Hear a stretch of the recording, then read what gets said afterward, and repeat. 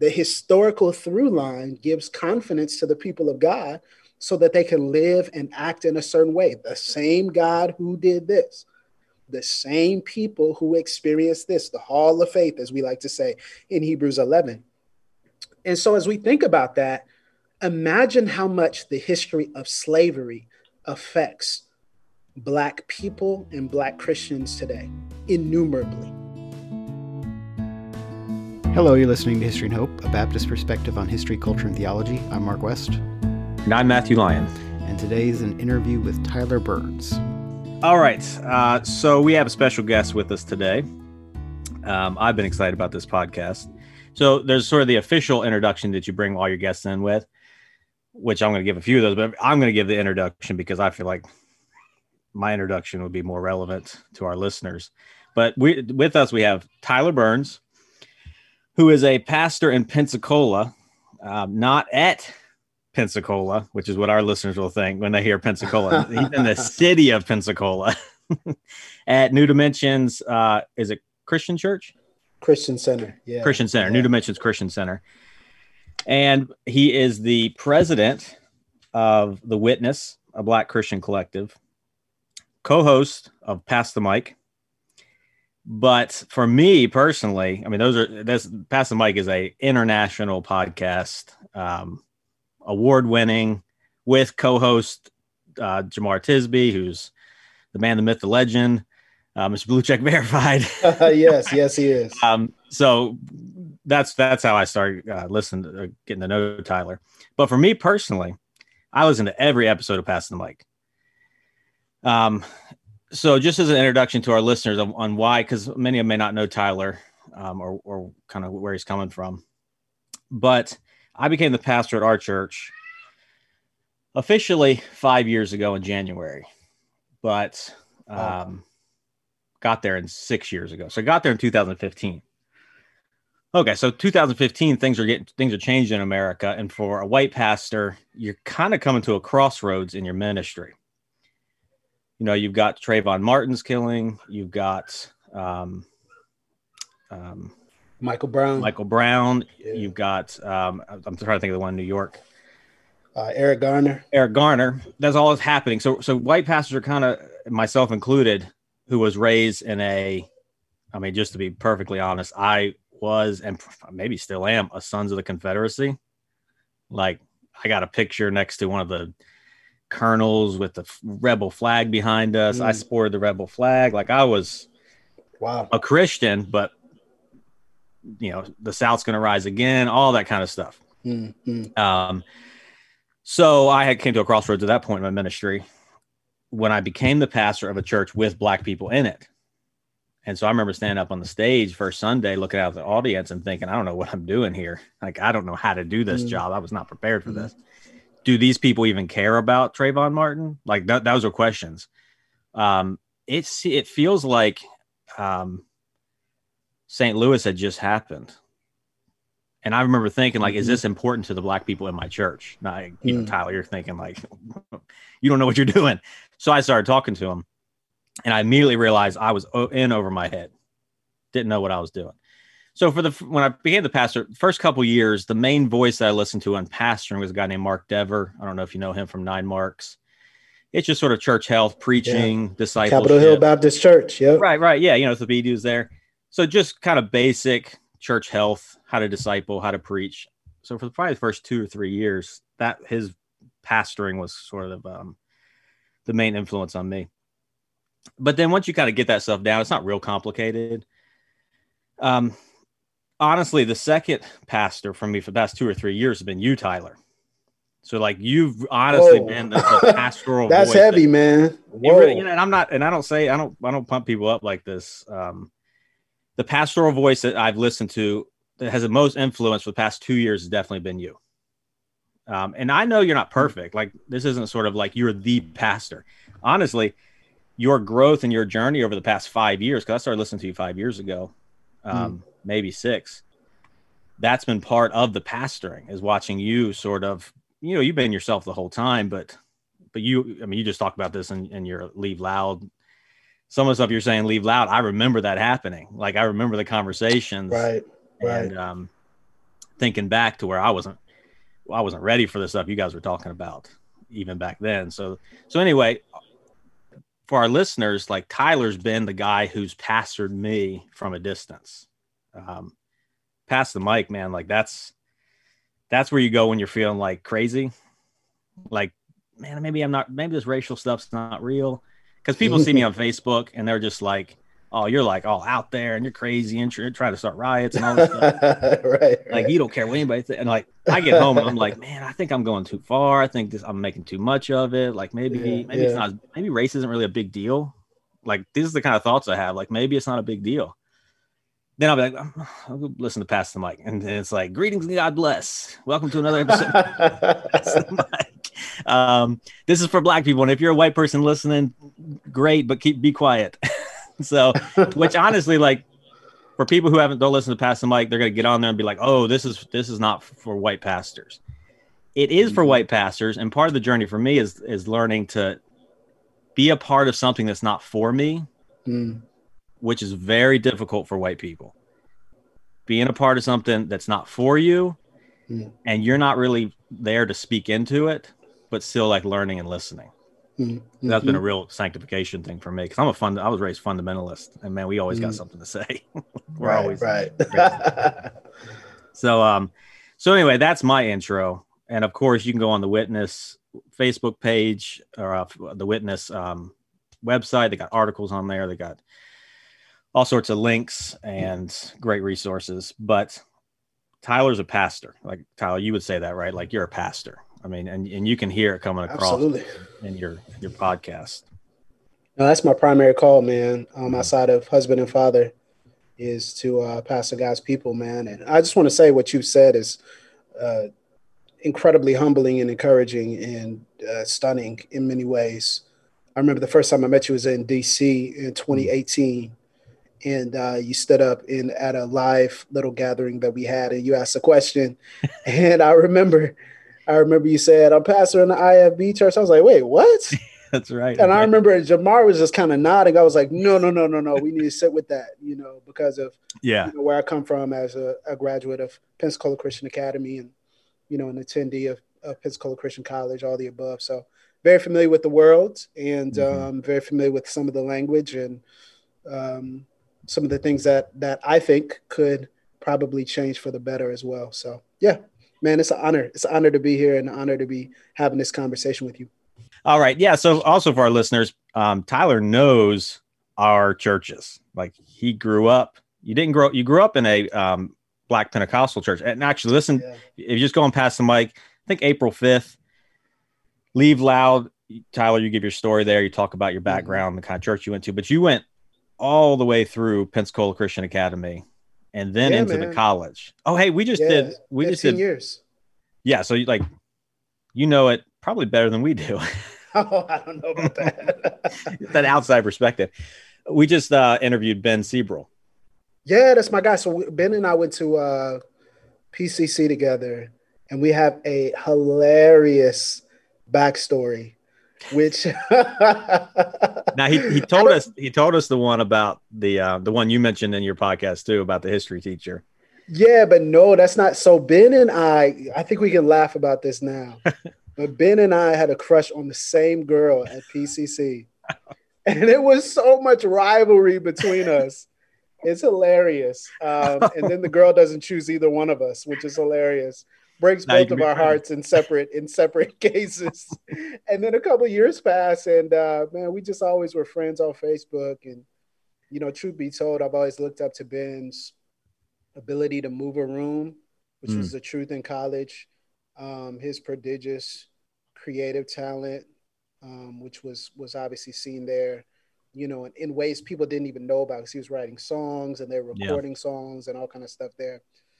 Man, and his Christian convictions, which still are just completely steadfast and rock solid. So I've always enjoyed just watching him from afar. And then we became pretty quickly friends, being PKs and, experiencing the discussion of succession, all kinds of things. So Ben's my guy now. So I'm glad we can laugh about about our silly backstory now, but it's hilarious, man. Oh, that's good. Yeah. So one of the things I want to talk about is, so you kind of know the churches that we're pastoring here because you went to the same schools that trained us. Not all of our listeners went to PCC, but we all went to that same kind of style. So one thing I want to talk about was, so you're president of The Witness, a Black Christian collective. And like, you're very open, you're very vocal that you're here for your people. Just like Paul was there for his people, you're there for your people. So I'm not really interested in you, or I don't think you're interested in helping white pastors as much as you are helping the Black people in their churches. Like that's the target for The Witness. So what I kind of want to do here is, for pastors who are called and are trying to live up to the biblical model, we're not supposed to be the focus of our churches. Right. So I'd like to think that the listeners are going to say, I don't need help. I don't want to be the focus. How do I help the people in my church? So there are Black people in these churches that got there in many different ways and have stayed for many different reasons. And now they have a white pastor who doesn't know how to pastor them. And I know some of our listeners may not agree with me, but whatever. They don't know, because white people don't know how to pastor Black people. We just weren't raised that way. We weren't trained. And certainly if we went to independent Baptist schools, we were trained the opposite. So maybe the first thing you could talk about is, what does an independent Baptist church do to a Black person who's a member of it? Potentially. Like, if you're, and be as bold as you want, because we've already offended everybody already. They're still listening. Yeah. They're still listening. They're still here, right? Right. What I would say is first of all, a disclaimer is I've never been a part of an IFB church in that regard. Like, obviously I went to the, you had to attend a certain number of services at the campus church at, Pensacola Christian College, which is, relatively well known nationally. So, used to run cameras there, all kind of stuff, okay. Man. It's part of my requirements for my major, my broadcasting major. So, I mean, obviously very familiar with the environment, but haven't necessarily been grown up in that world and experienced it, 24/7. Yeah. I always have my refuge at home and at my church, and I also would say, yes, I do think, our emphasis at The Witness is to center Black Christians in our work, because so much of the work that involves Black Christians is often talking to others about Black Christians rather than talking to and specifically encouraging, educating, and empowering Black Christians. That's the whole point of why we're Black centered and why we call ourselves a Black Christian collective. But, I do think it is important to say that if white pastors like yourself and the ones who are listening and, members and congregants are encouraged and are challenge and grow in the midst of this, that's a win. That's not a bad thing. Yeah. It's just not going to be our number one focus. And there are other ministries that do that a lot better than we do. But we have a specific call to our people. Mm-hmm. When you talk about what could happen at an independent fundamental Baptist church for Black Christians, it's pretty much the same thing that could happen at any church for Black Christians, which is that their culture will be seen as incidental rather than intentional. That their culture and their expression and their experiences will be diminished and dismissed, whether culturally or spiritually. And that they will not receive the care that all pastors are called to give to their parishioners.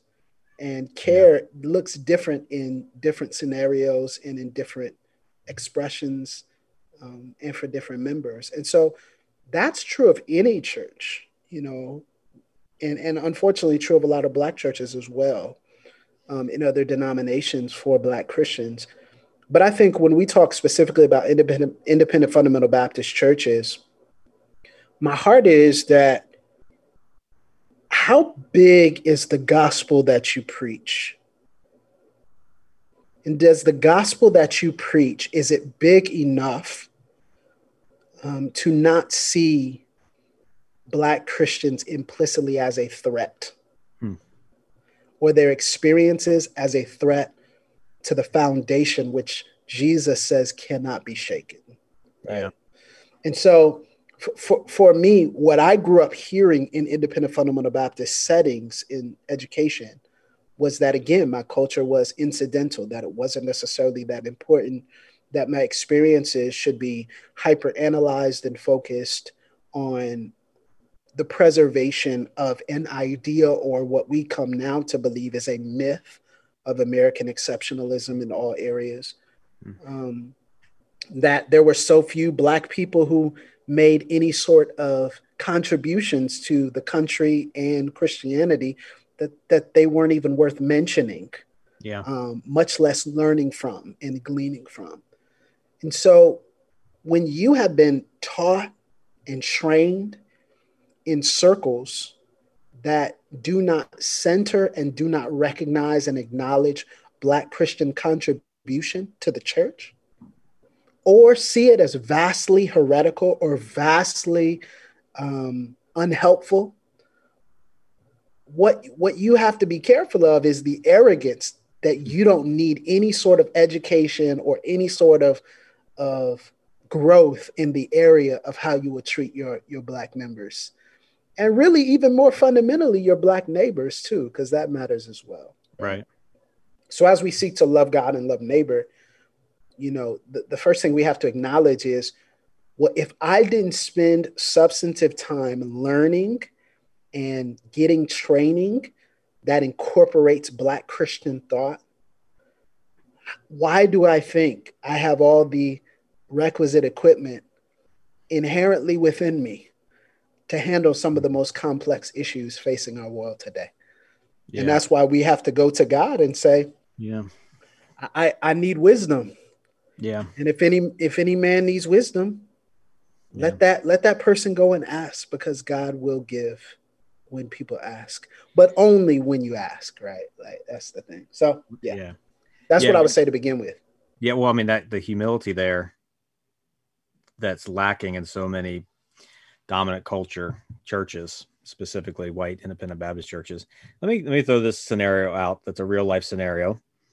You go to, are you familiar with the Sword of the Lord? I am, yes. Yeah. Okay. So the Sword of the Lord conference was at a time one of the large national conferences. Mm-hmm. I don't know where it is now. It's been a few years. But I went maybe 5, 6, 7 years ago, and there was over 1,000 pastors there. And they have a display hall.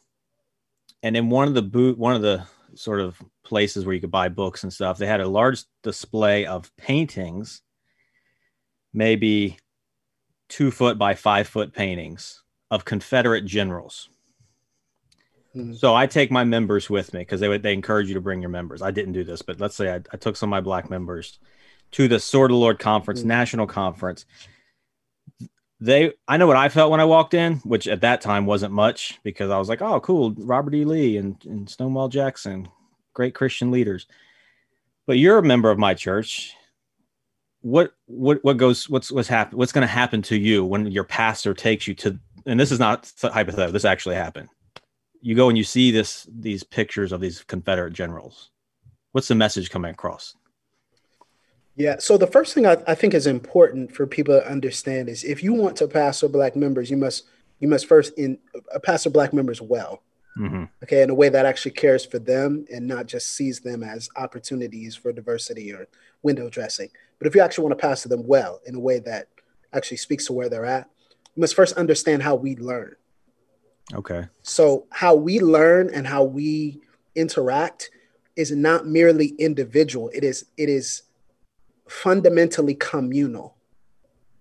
So we interact as a we. Right. And this is why people say things like, and people know this. So people are like, no, that's not true. Yes, it is. Just turn on Fox News and watch how many times they refer to Black pathology as a collective reality. How many times will you hear, oh, well, fatherlessness in the Black community and abortion rates in the Black community? It's always in the Black community, because they intrinsically understand that we are a community. Yeah. And we think collectively, not necessarily groupthink, not that we all think the same. We're not a monolith. Yeah. But we do have collective similar experiences. And so when you have collective similar experiences, You do not think in individual incidents or in individual instances. You think about the communal reality. And so one of the communal realities is I'm not saying they don't exist. I personally do not know a Black person, and even specifically a Black Christian, who has not been the victim of a racialized incident, whether explicitly called a racial slur, whether discriminated against, whether having an adverse encounter with the police, or all the above, whether having dated someone of another culture or ethnicity and having been treated poorly as a result of that. I don't know any Black Christian who hasn't had that reality. And so we feel that in our bodies. Yeah. And we feel that collectively. It's why there's such a large difference between, as you mentioned earlier, Trayvon Martin or Michael Brown or Eric Garner. And why is there such a divide between the reactions in white circles and Black circles? Well, because we feel this. So Michael Brown is not just a Black teenager. Michael Brown is our cousin. Michael Brown is our brother. Michael Brown is somebody who we know, even if we didn't know him, right? And so as a result, the thing that we have to understand is all of our history is connected to where we are right now. Much in the same way we see in the Bible that history is not just some static concept, but that history influences the now. The God of Abraham, Isaac, and Jacob. The historical through line gives confidence to the people of God so that they can live and act in a certain way. The same God who did this, the same people who experienced this, the hall of faith, as we like to say in Hebrews 11.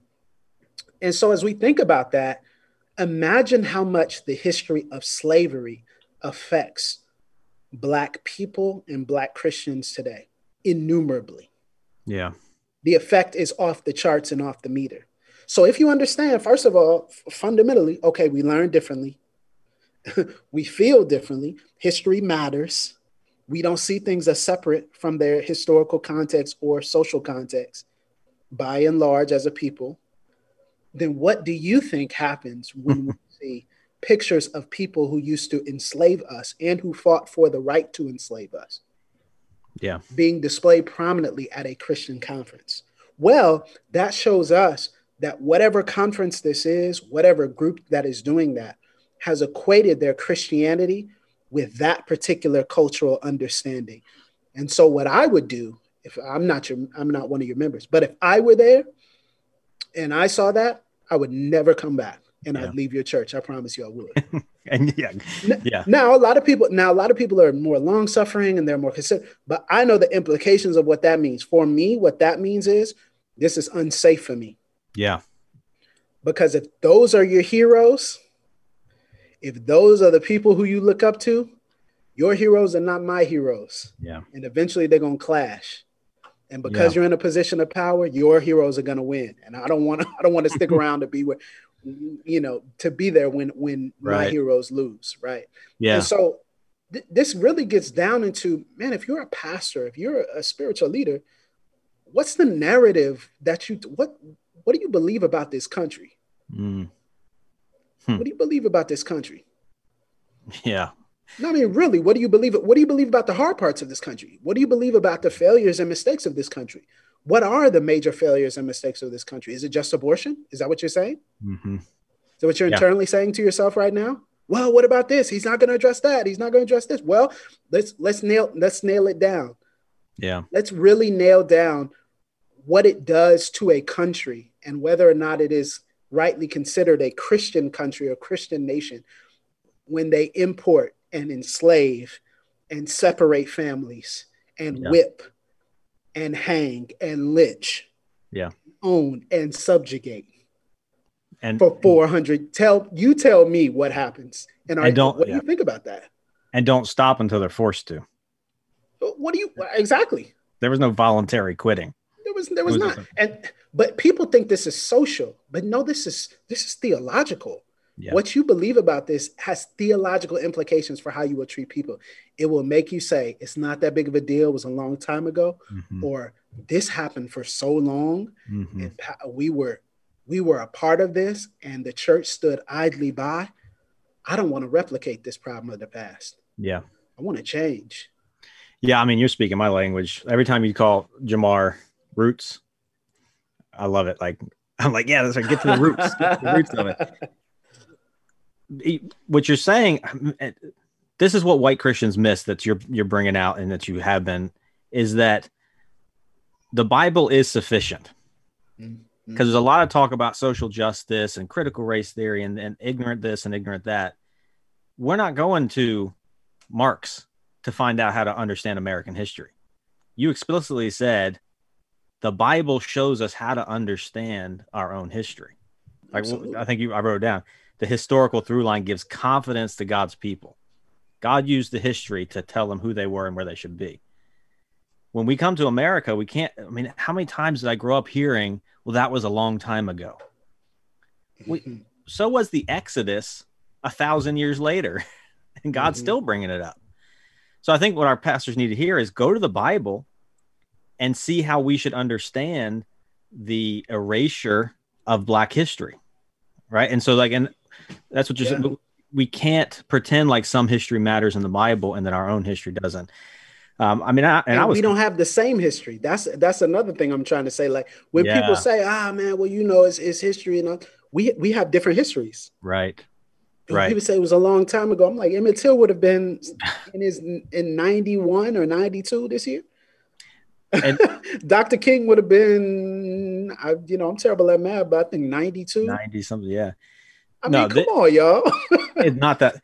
One of the profound changes I had was I would stay after church once I realized I didn't know what I was doing and talk to one of the older Black members of our church and just have long conversations. And he's not that old. He's younger than my father. And he was like, when I was a kid, there were 2 libraries. There was the big library, and I asked my mom if I could go into that library, and he said, and his mom told him, no, you can't go to that library. That's for white kids. Your library is over here, and it's real small.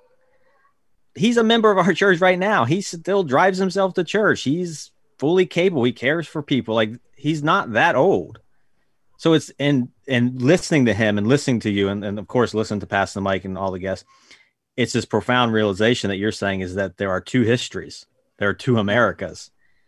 And what our listeners need to hear you say is, you don't know the history that you've been ignoring. And so when you walk into the Sword of the Lord conference, and I'm sure they're still doing it to this day, and see, I'm probably more so, you see white slave owners prominently displayed as Christians. That's a history, and it's not inaccurate. The history is, and they would be like, well, this is what happened. This is true history. And it is true. Devout churchgoers. That's the hero. So if that's the hero, were there no Black people back then? Were there no Black Christians back then? Where are their pictures? Well, even beyond that, I mean, how some, including Lee himself, committed atrocities against their Black slaves, enslaved Africans. It's just, what are we talking about here? Right. And when you have the cognitive dissonance to say these were great Christian men, but they owned people, and that was a footnote.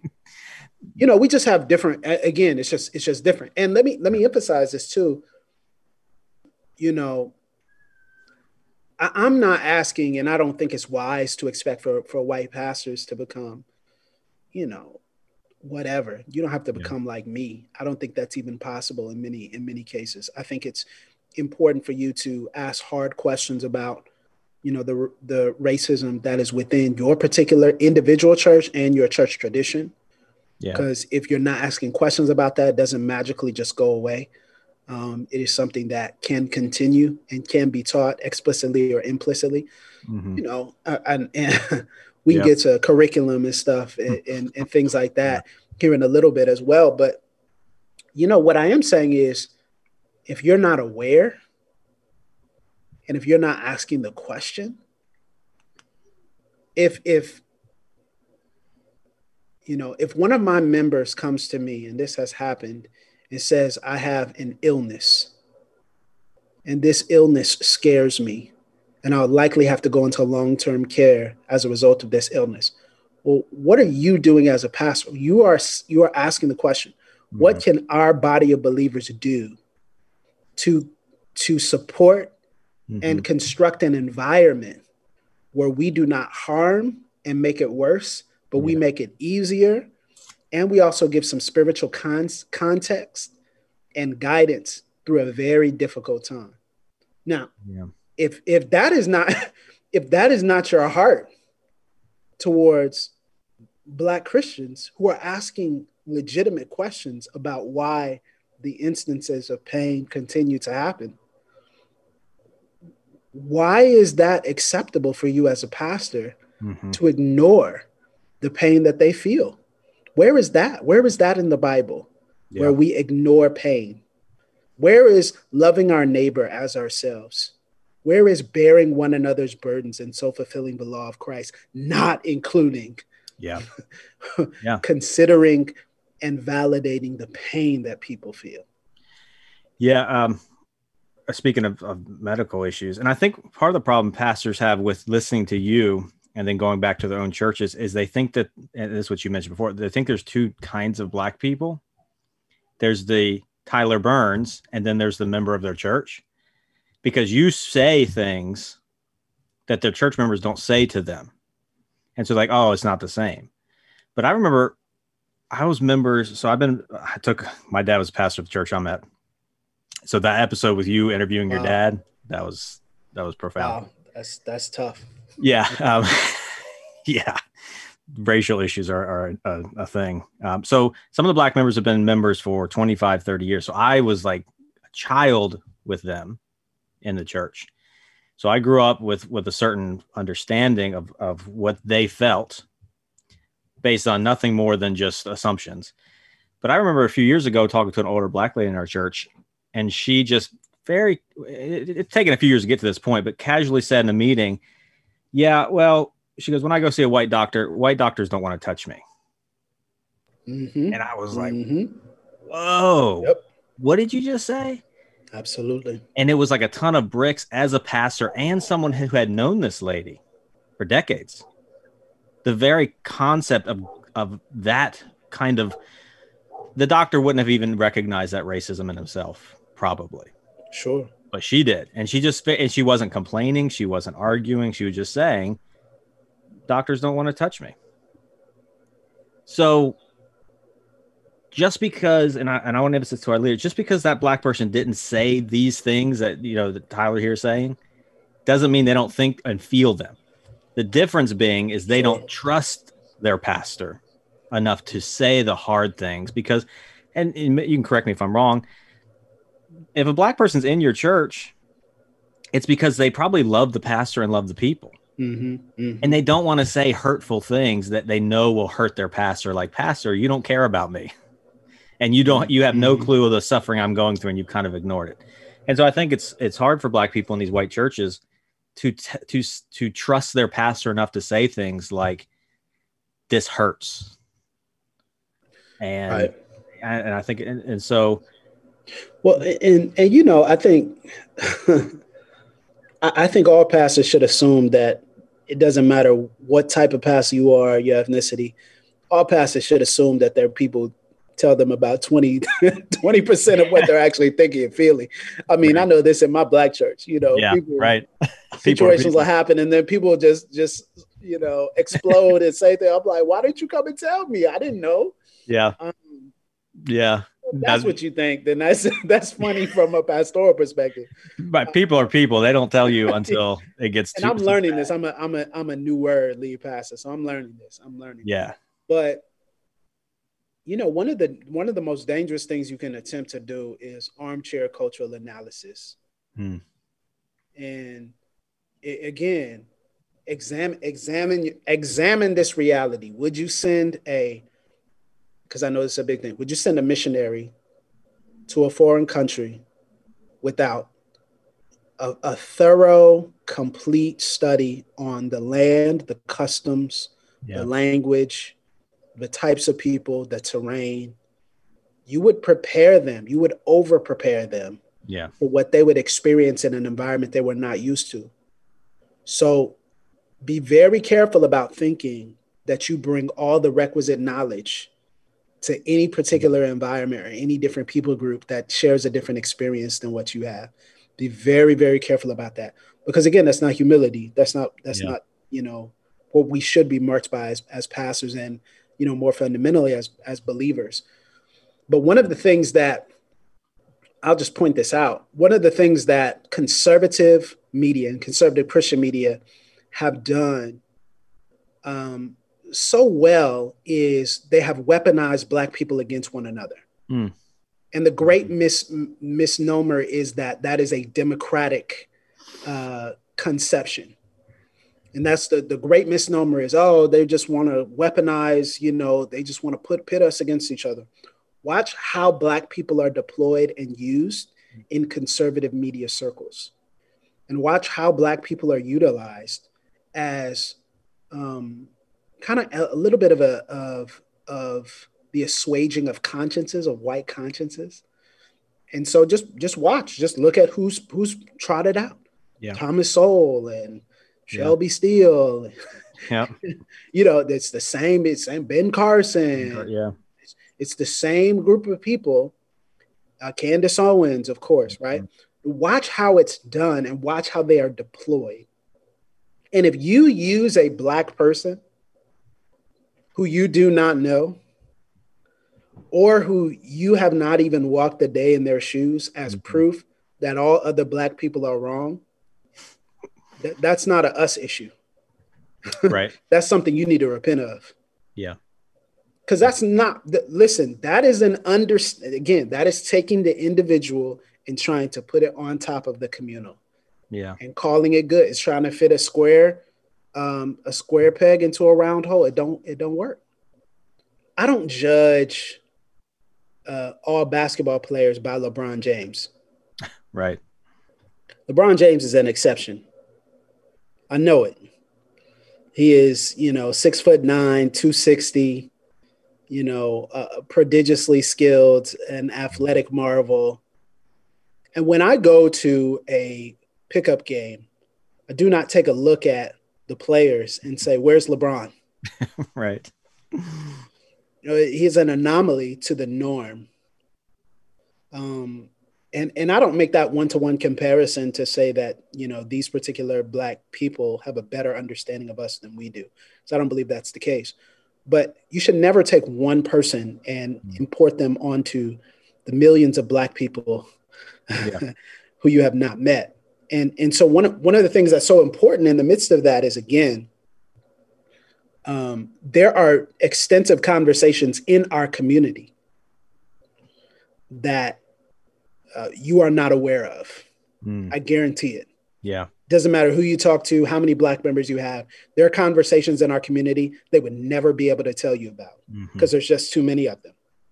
And that conversation of who this person, which group bears burden and who should be this and what should we say and what's the ultimate solution are what we call in-house conversations. And there are some conversations you can't understand unless you immerse yourself in the culture itself. And so I don't think it's the pastor's job to try to immerse yourself in whatever conversation or to prove who's what type of Black person. Right? I don't think that's a helpful or healthy thing to do. My question is this. Do the Black members of your church, regardless of where they lean politically or socially, do the Black members of your church have a firm knowledge of their history? Do they have an understanding of what God says about points of pain in their experience? Do they know that you care about Jesus and the intersection of Jesus and their experience? Do you speak to their experience? Do you listen to all of their experiences and perspectives? Those are the questions. The other questions are irrelevant. It doesn't matter if there's a Black Republican or a Black liberal. It doesn't matter if it's an independent or a libertarian. None of that ultimately matters, because then we try to give different types of care to different types of political ideologies. That is not our call. Yeah. Our call is, how do we love people fully and not allow any person in our congregation to be under a misconception about who Jesus is and what Jesus says about them. That's the most important thing. And so can you, this is a question. Black Christians and Black members need to hear the correction of intellectual misconceptions. If something is false, like not ideologically, but factually false. Yeah. Someone brings to you a situation that did not happen, that was cooked up and made up by the media. Well, then you should probably say, I don't know if that really happened. That's okay to say that. We need that. Yeah. Black Christians need to hear that, not about their pain, but about specific situations in the culture that just didn't happen. They just aren't true. Right. Black Christians members believe in QAnon conspiracies.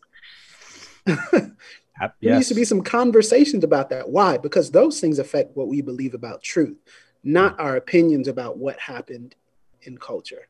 No, this is about what is true and what is not true. Factually, what actually happened, what didn't happen. If someone, so-and-so said this and they didn't say it, well, I mean, that's probably a red flag. It doesn't matter if you're a Black member or a white member, right? Like, it's probably a red flag, right? Well, you talk what you think about the truth, it matters. You know?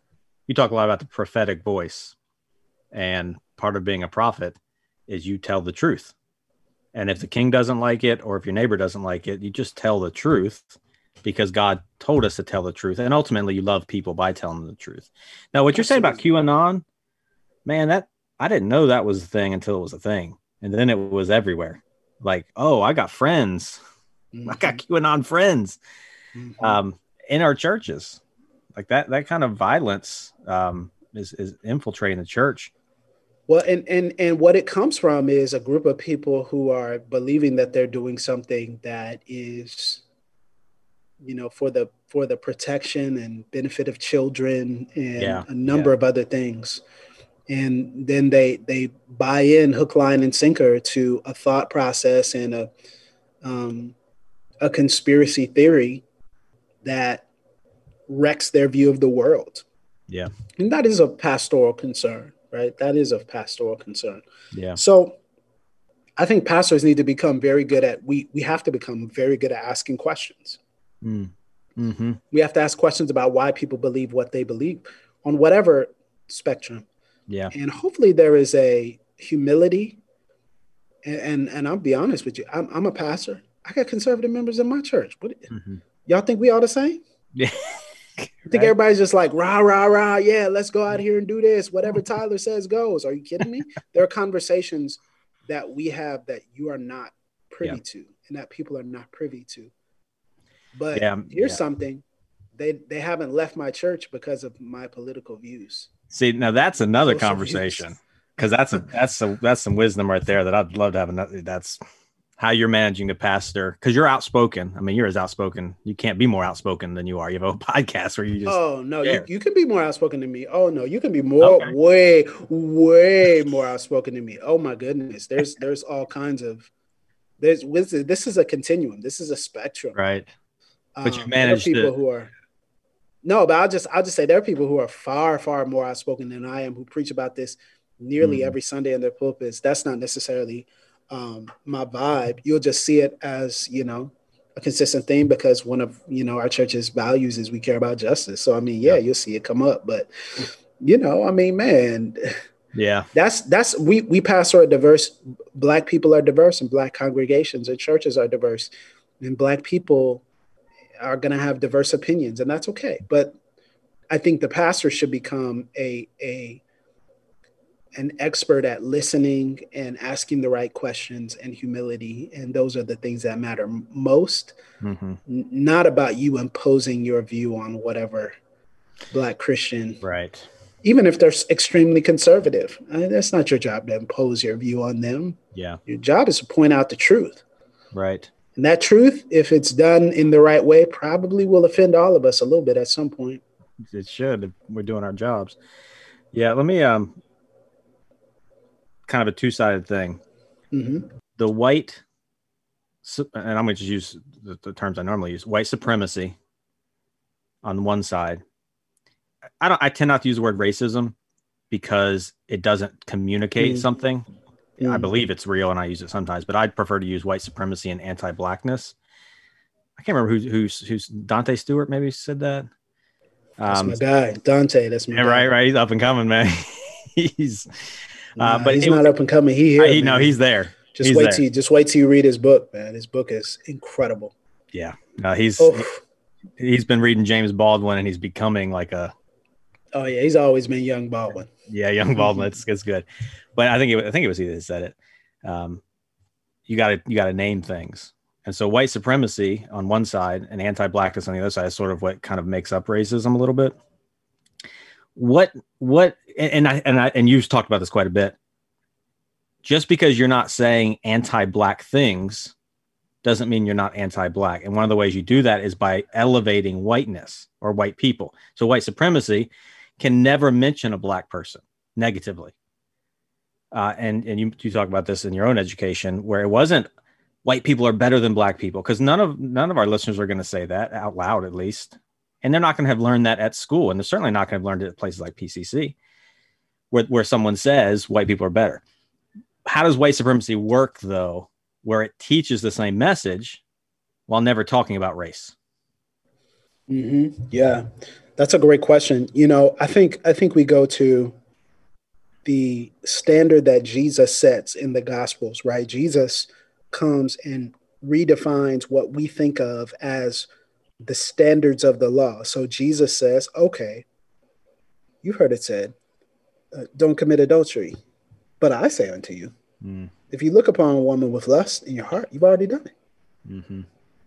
An eye for an eye, a tooth for a tooth. No, actually love your enemies. Mm-hmm. Right?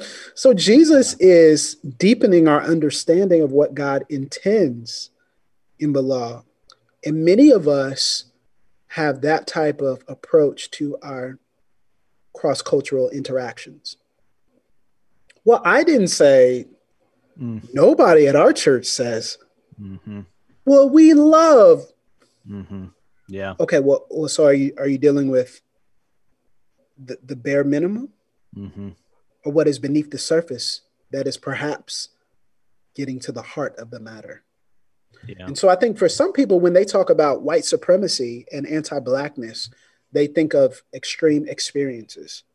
But, some of the questions I ask are, can Black people flourish to their fullest extent in this church?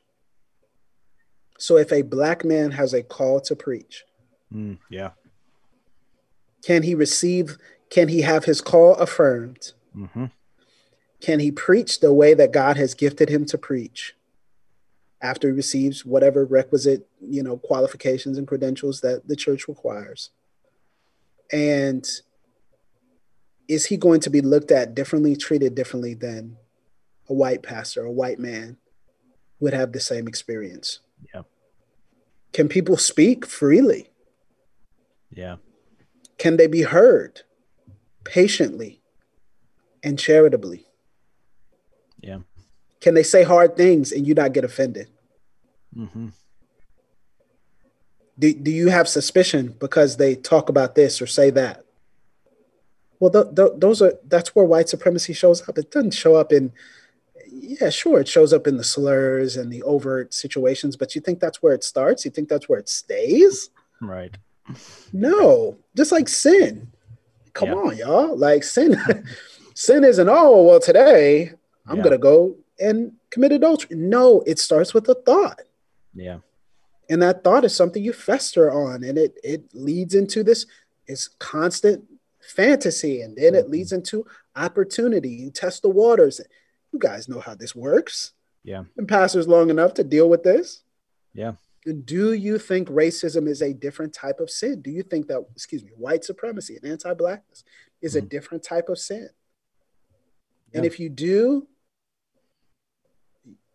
you have bought not into Bible, but into culture. Conservative evangelicalism and commentary is influencing you more than Christ is. Yeah. If you think that white supremacy is not a sin that should be addressed, I'm sorry. It just is. That's not Bible. That is not what we understand about the teachings of Jesus. No, that is what culture has told us so that we will not feel guilty about ourselves. Yeah. I mean, that's the pastors listen to us know their Bibles. They know what sin does. And it starts with, it wasn't me. It was this person that you gave me, God. It wasn't me. It's always deflection. So you don't have to think about it. Instead of this, it's deeper than we want to realize. And this means, it just as for our listeners, it doesn't end, the fight against sin and specifically white supremacy and anti-blackness doesn't end when you start listening to Pass the Mic, when you have a black person come on your podcast. I mean, just to be transparent, as a way to help, it continues with the way you think about black people when you're not thinking about what you're supposed to be thinking about. So one thing I struggle with, and it's a sin, I want to be clear, it's a sin. When I see a young black man walking down the street, I was trained to think a certain way about him.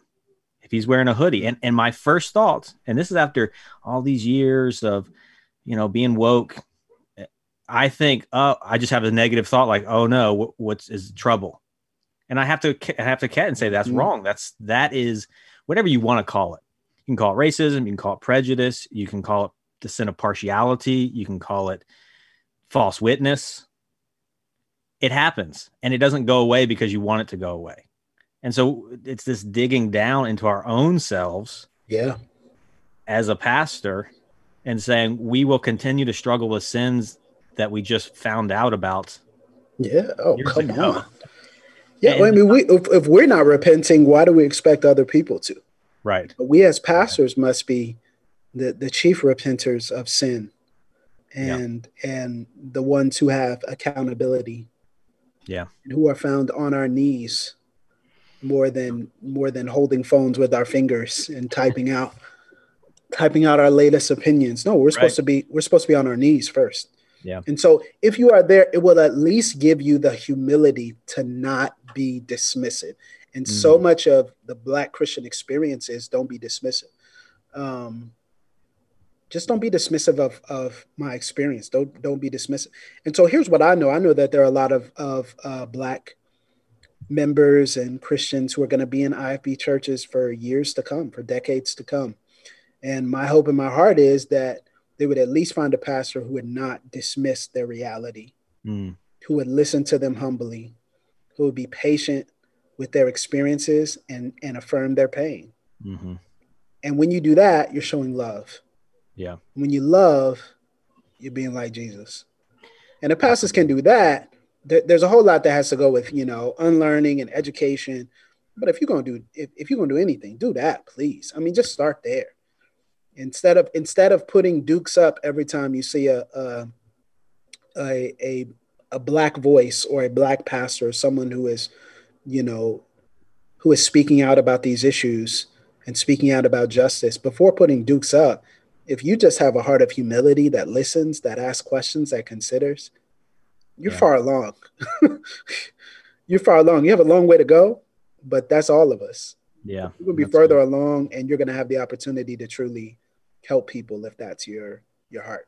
Yeah. No, I mean, if you love people, that's it. That's the heart of the gospel. That's the heart of being like Christ, is to love people. Yeah, that's good. No, Tyler, I really appreciate this. Last thing, you guys introduced me to the Pass the Mic podcast, introduced me to Truth's Table. Yeah, so Truth's Table, shout out. They don't listen to my podcast. That'd be awesome if they did. They don't. My people. Yeah. So I've at the end of their podcast, they do a little thing that I'm copying from them. So I want to make sure they get credit for it. But they do One's Gotta Go. So it's kind of just something fun to do. So the hard part is finding three things. They have a very specific cultural audience. So they're doing is it Aretha or Shaka? And so I'm trying to think of what's our thing? So, it's not those two. Whoever's the third gotta go. I was like, I think what was it? The last one was Whitney, Shaka, and Aretha. Oh, okay. Well, yeah, actually. And so I was like, Shaka's gotta go. Yeah, that's usually who does. Who goes. Shaka's got to go. All right, but I think you're a Marvel fan. I am. Yes. Big comic nerd. Real quick, are you watching The Falcon and Winter Soldier? I am. I am. I'm enjoying it. You like it? I do. I really like it. I know for people, the ground-bound superheroes have different stakes and considerations. So I think people are spoiled with magic. Yeah. You have magic superheroes, and then you have there's another category which is really like rich superheroes. So opulently wealthy. You know, you have your Tony Stark, your Batman. Those aren't really ground-bound. They're different.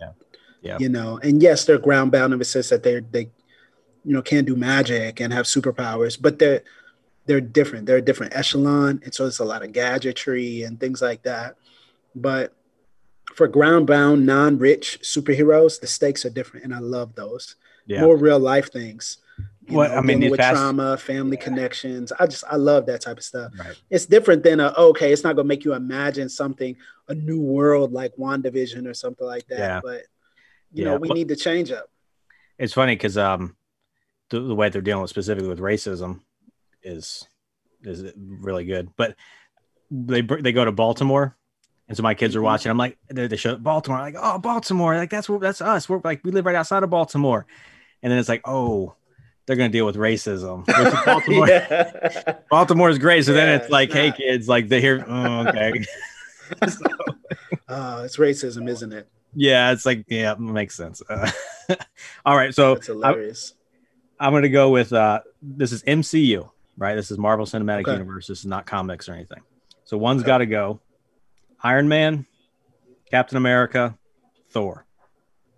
Iron Man. Oh, right off the bat. Oh yeah, easy. Why is that? Buddy got to go.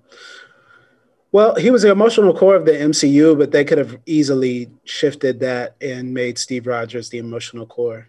So if you lose your true center, your true north, as far as, morality and character and integrity in Steve Rogers, you're losing a lot. And if you lose the most powerful force in the MCU, undeveloped force. Some of the others aren't developed, but Thor's the most developed, powerful. Yeah. Outside of just raw Hulk, but Thor with God of Thunder and the Lightning, fully developed. Scarlet Witch would obviously be Wanda would be most powerful, but you can't lose Thor and everything you get with Tony as far as the rich boy entitlement, elite. Father issues, everything you get with Tony, you get with Thor. It's just I didn't think about that. Just make it on a different planet. So everything you get with Tony, you like and you love. Yeah, Thor's gonna have to confront the same things. So you just pick which one you like better. And for me, that would be Thor. No, you're not gonna get as many funny one-liners and stuff like that, but yeah, it would definitely change the MCU. I mean, because you can't have Tony's gadgetry coming out of nowhere, and saving the day. Yeah. But, I think there's a way to get around it. So for me personally, I'd say, who do I like better? But all three of them are pretty much the same. To me, I like them all very much the same. But if I got to pick from those three, Iron Man got to go. Okay, you got to go. I 100% agree with you. I was wondering where it was going to go. Captain America is one of my personal favorites. Just in any character, partly because he's the same. The little scrawny kid fighting in the street versus him with Thanos. Yeah, same guy. Like, that's what I love. Plus, you could just throw him the hammer, man. Just throw him the hammer, and so let him wield the hammer. Yeah, and then Thor can have the axe, and then you good, man. Like, yeah. What do you think, Mark? Obviously, it would make a lot of changes to take out Iron Man because Robert Downey Jr. is so charismatic and has so much star power that he basically was the foundation they built the MCU on. But I agree. You can't get rid of Steve Rogers. He's the moral core of the universe. You can't get rid of Thor because he's a connection to a different section of the universe that you're not going to see really without him. Also, you don't have Captain America with Mjolnir if you get rid of either of them, so can't get rid of that. that moment. So that's the best moment in the MCU. So you can't alter it. Yeah. Probably the best moment in superhero movie history. Maybe movie history. I don't know about. Well, I mean, it's hard to say. I mean, superhero movies, it's a lot of great moments, but I think that might be the most "what in the world just happened" moment, and I've never had a reaction like that. Yeah. In a theater. And it's funny. I went back to see it a second time, and I looked around. I was looking around at people to see their reactions, which was a treat.